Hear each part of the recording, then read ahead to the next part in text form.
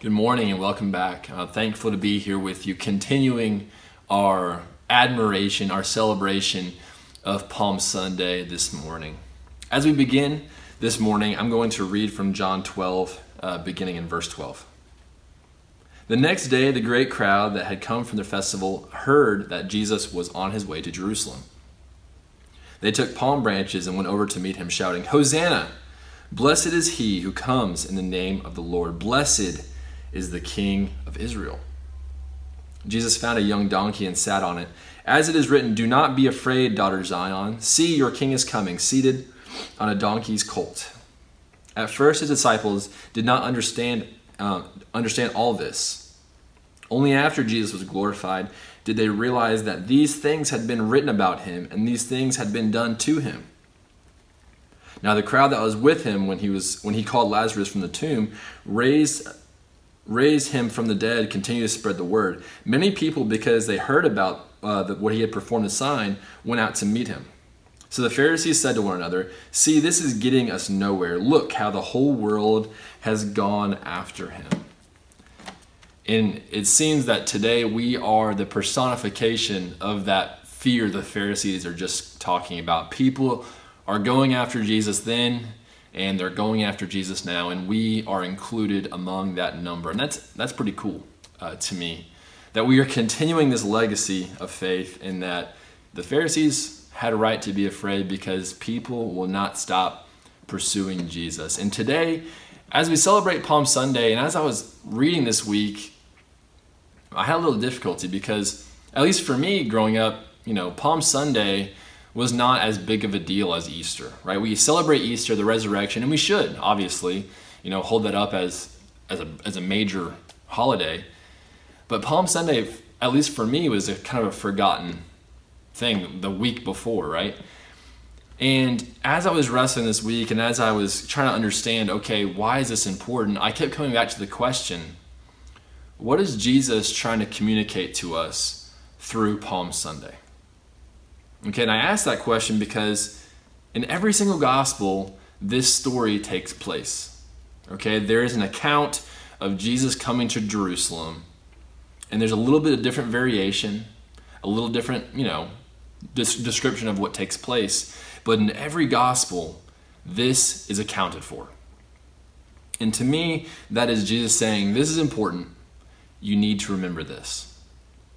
So the question is, why is this important? And I took two things away from this. Two things to answer the question, why is this important? What is Jesus communicating to us through Palm Sunday? The first thing Jesus is communicating to us is that Jesus is king. Okay, this is his triumphal entry. Okay, this is the time where he is being heralded as king. And it's actually not in the John description, but if you look in Matthew, Mark, or Luke, you'll find kind of a similar telling of this. If you look in Luke 19, beginning in verse 30, Jesus tells two of his disciples, "Go to the village ahead of you, and as you enter it, you will find a colt tied there, which no one has ever ridden. Untie it and bring it here. If anyone asks you why you're untying it, say the Lord needs it." And to me, this just screams of king-like behavior. Okay? A normal person couldn't do this. I've always wondered, you see videos where people just, act like they belong somewhere and they usually get away with whatever. I've seen guys, walk into Disney World carrying a ladder and nobody asks any questions, right? It's this idea that, seeming like you belong there, you kind of get by. That might work, in some situations, but if a king asks you to do something, usually people comply. Okay, and if you look throughout the ministry of Jesus, this is kind of uncharacteristic. Jesus could have been doing this his entire ministry. He could have been saying, "Hey, you go do this and bring this to me." And sometimes he does, right? He tells his disciples to fill up jars and turns water into wine. He tells a kid to give him his lunch, and then he multiplies that lunch. But this seems a little different to me. This seems like a king-like behavior. Go get that donkey and bring it to me. And if they ask questions, tell them, I am the one who needs your donkey. And it seems that, in these accounts, they're asked the question, why are you untying my colt? And they reply, the Lord needs it. And they're just okay with that. I don't know what's going through their mind. I don't know if they really understand. But it seems to me that Jesus is behaving like a king in this moment. Bring me that donkey because I need it. I myself, the king, needs it. He doesn't say it that way, but that's kind of the tone that I'm getting from Jesus. Jesus is king. He tells him to get the donkey. Jesus is king. They spread out these palm branches for Jesus. And John, they specifically say palm branches. And what we're supposed to associate with palm branches is royalty. Throughout the Old Testament, you'll find different examples of this where royalty is surrounded by palm branches. You might have an image in your mind, at least I do, movies where, the king is being fanned by palm branches, right? It has this imagery of luxury, this imagery of power. And these people bring these palm branches to meet Jesus, signifying his royalty. Jesus is king. He enters the city and people start to shout, Hosanna, which literally means Lord, save us. And at the very beginning in our call to worship, I read from Psalm 118 where that is taken from. And this was a normal proclamation, Lord, save us. But in this moment, the people are bringing palm branches to Jesus, signifying his royalty, signifying his power. And they're saying, Lord, help us. Hosanna, Hosanna. Blessed is he who comes in the name of the Lord. Blessed is the King of Israel. But I ask the question, why are they asking that? Why are they asking, why are they saying that, Hosanna? And I find that the reason for their, continual, and it's in every account where they're glorifying Jesus as king in this way by saying Hosanna. That something is happening in and around every single time in every single gospel that makes the people say this to Jesus and about Jesus. And it all has to do with miracles. If you look in Matthew and Mark, Jesus is just coming off of healing a man who is blind and returning his sight to him. If you look in Luke, in verse 37, at the very end of verse 37, it says, the whole crowd of disciples began joyfully to praise God in loud voices for all the miracles they had seen. If you look in the account that John has here, it says right here, now the crowd that was with him when in verse 17, when he called Lazarus from the tomb and raised him from the dead, continued to spread the word. Many people, because they had heard that he had performed this sign, went out to meet him. All these people are bringing these palm branches. All these people are saying, Hosanna, Lord, save us. Thrusting power and thrusting authority to Jesus in this moment because of the miracles. They believe Jesus to be this Messiah, this king-like figure because of the miracles. They want miracle Jesus in this moment. And he's coming in as king. And they are receiving him as king because of the miracles. And it's like they're saying, that's good enough for me. You've convinced me with these miracles. But if we know much about the ministry of Jesus, the miracles were not an end of themselves. Right? If you remember when Jesus is in Luke, when he's meeting with Herod, and Herod wants Jesus to perform signs, Jesus refuses. Right? His miracles are never supposed to be about the miracle. They're always about something else. But all these people on Palm Sunday want miracle Jesus, want the signs that he produces, not so much the Jesus that he is and he's going to be. So Jesus is king. He gets his donkey. He acts like a king. They spread out palm branches. These people recognize and lift him up. They give him power, dignity, rule, authority, whatever you want to say, and bringing these palm branches to them. They say, Hosanna, Lord, save us, for his miraculous deeds. And also, we see that Jesus fulfills prophecy. Now, I want to make a note here. I think it's very important that John, and I think it's really interesting that actually John includes this. In verse 16, and this is the main reason why I use John's account, because it's important to know. In verse 16, at first his disciples did not understand all this. Jesus is out here doing all this stuff in this prophecy, but the disciples did not understand. Only after Jesus was glorified did they realize these things that had been written about him. And this is what they're referring to in Zechariah chapter 9, verse 9. Rejoice greatly, daughter Zion. Shout, daughter Jerusalem. See, your king comes to you. Righteous and victorious, lowly and riding on a donkey, on a colt, the foal of a donkey. I will take away the chariots from Ephraim and the war houses from Jerusalem, and the battle bow will be broken. He will proclaim peace to the nations. His rule will extend from sea to sea and from the river to the ends of the earth. That is what Jesus is personifying in this moment. He is fulfilling this prophecy that Zechariah wrote about. The king has come. He is here. But I also think it's important to recognize that they're not seeing this in real time because, like I said, the people are expecting miraculous Jesus, this miracle worker Jesus, to be their king. Because if you were to go back and read in Zechariah chapter 8, you would know what they're wanting. Okay? And in Zechariah chapter 9, before we got to that section in verse 9. That this king that is going to bring Jerusalem back is going to be a strong arm. They expect him to bring peace. Well, if you are living at this time and you expect your king to bring you peace, but all around you, you see Rome, how do you think this king is going to bring about peace? Is he going to ask Rome nicely? Probably not. They're expecting a king to come in, do miraculous signs, do whatever it takes to bring about peace, and that means getting rid of Rome.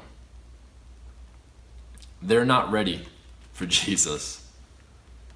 But Jesus is here. He is king. That is what we want to be taking away from this. The very first thing, Jesus is trying to communicate to these people and to us that Jesus is king. This is their Messiah. Yes. But the second thing is that he's going to be a very different king. He is king, but he's also a different king, and he's much, much more than they could ever think or imagine.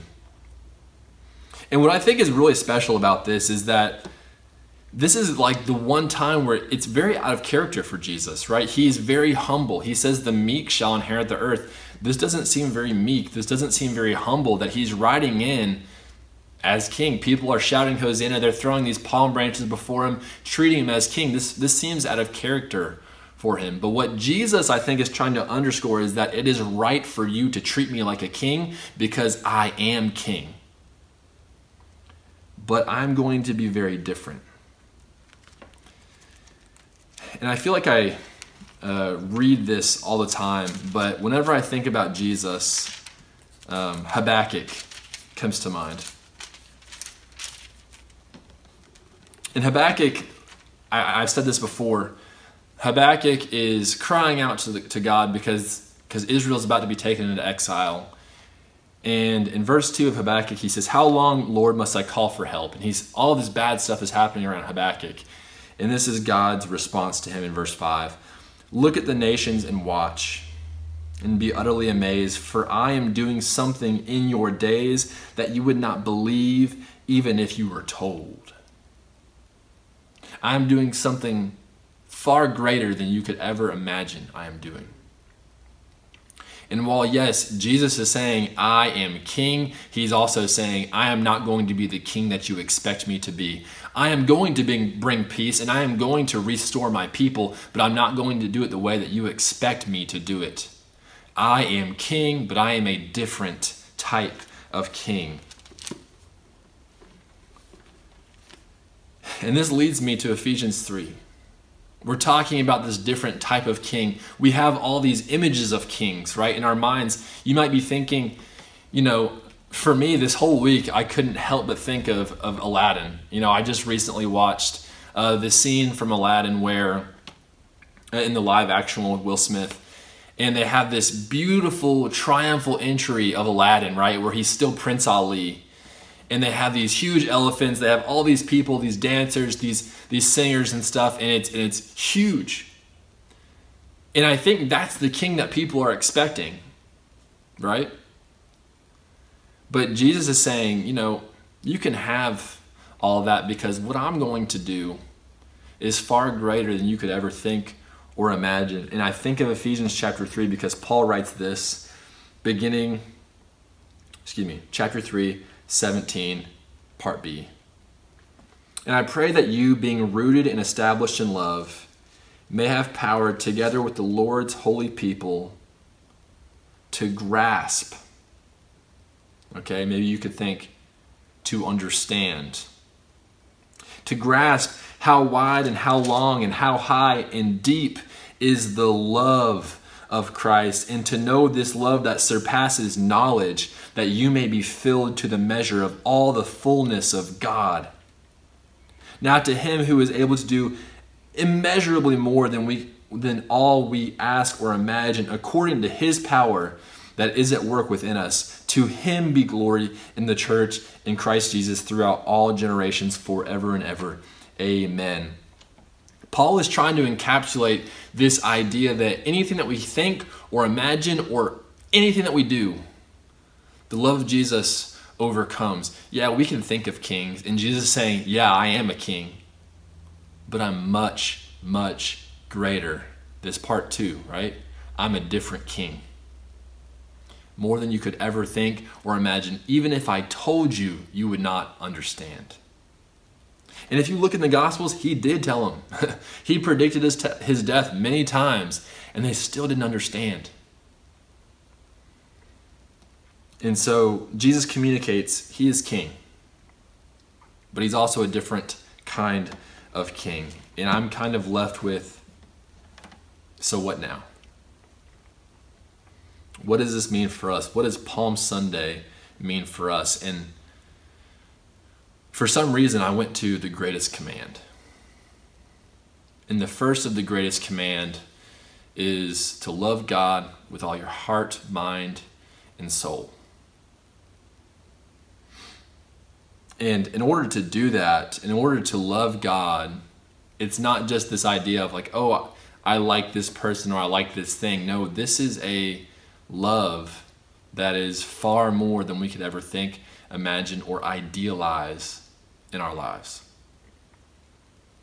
To love God inherently means that we need to trust God, and that is really difficult. Palm Sunday is really difficult. Because if I'm a disciple, I like to think this way sometimes. If I'm a disciple and I'm walking with Jesus and he's on the back of this donkey and people are throwing palm branches at his feet saying, Hosanna, I'm thinking, whoa, things might be looking up for us. He said a few things about dying at one point, but this seems pretty nice. It's that part in the movie where everybody gets back together and everything's fine, but you press pause and you see, wait, there's still 30 minutes left in this movie. There's way too much time left for this to be the end. And from history, we know this to be true. But Palm Sunday is so important because Jesus is saying, yes, I am king, but I'm going to be a different king, and something really bad is about to happen to me. Today we call it Good Friday because we recognize what happens on Easter. But that day was not good to be around, I'm sure, as a friend of Jesus. That is darkness. But we need to remember and we need to understand that in order to have joy, we need to trust God through the darkness and remember that He is King. And remember that He is powerful. Because without Palm Sunday, without the recognition that He is King, those dark days are extra dark because we don't trust and we don't love God.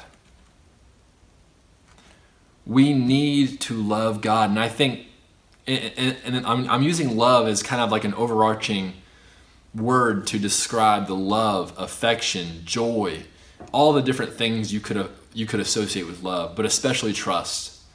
That in those dark days, in those days of the crucifixion, when things are incredibly dark and there seems to be no other way out, trusting God and saying, I know that you are still here. I love God with all my heart, mind, and soul. And sometimes those things work against each other, because I can love God with my mind, but not so much with my heart. And definitely not with my soul some days. But it's about putting those things together and truly loving and trusting God in those dark moments, to recognize that He is going to be with you through it, because He's been with you in the past, and He's going to be with you in the future. Jesus is still King when He's on the cross. Jesus is still King when He's in the tomb. And we're going to celebrate the resurrection, obviously, next Sunday. But even on the cross, Jesus is still King. He's still coming into Jerusalem on the back of that donkey. He is still getting those palm branches, thrown at His feet. And He is still definitely being proclaimed as Hosanna, Hosanna, Lord, save us. Even on the cross. We need to recognize that in the light we say Hosanna. In the darkness we say Hosanna. Lord, save us. Jesus is King. And Palm Sunday shows us that Jesus is King. Love God. Trust God.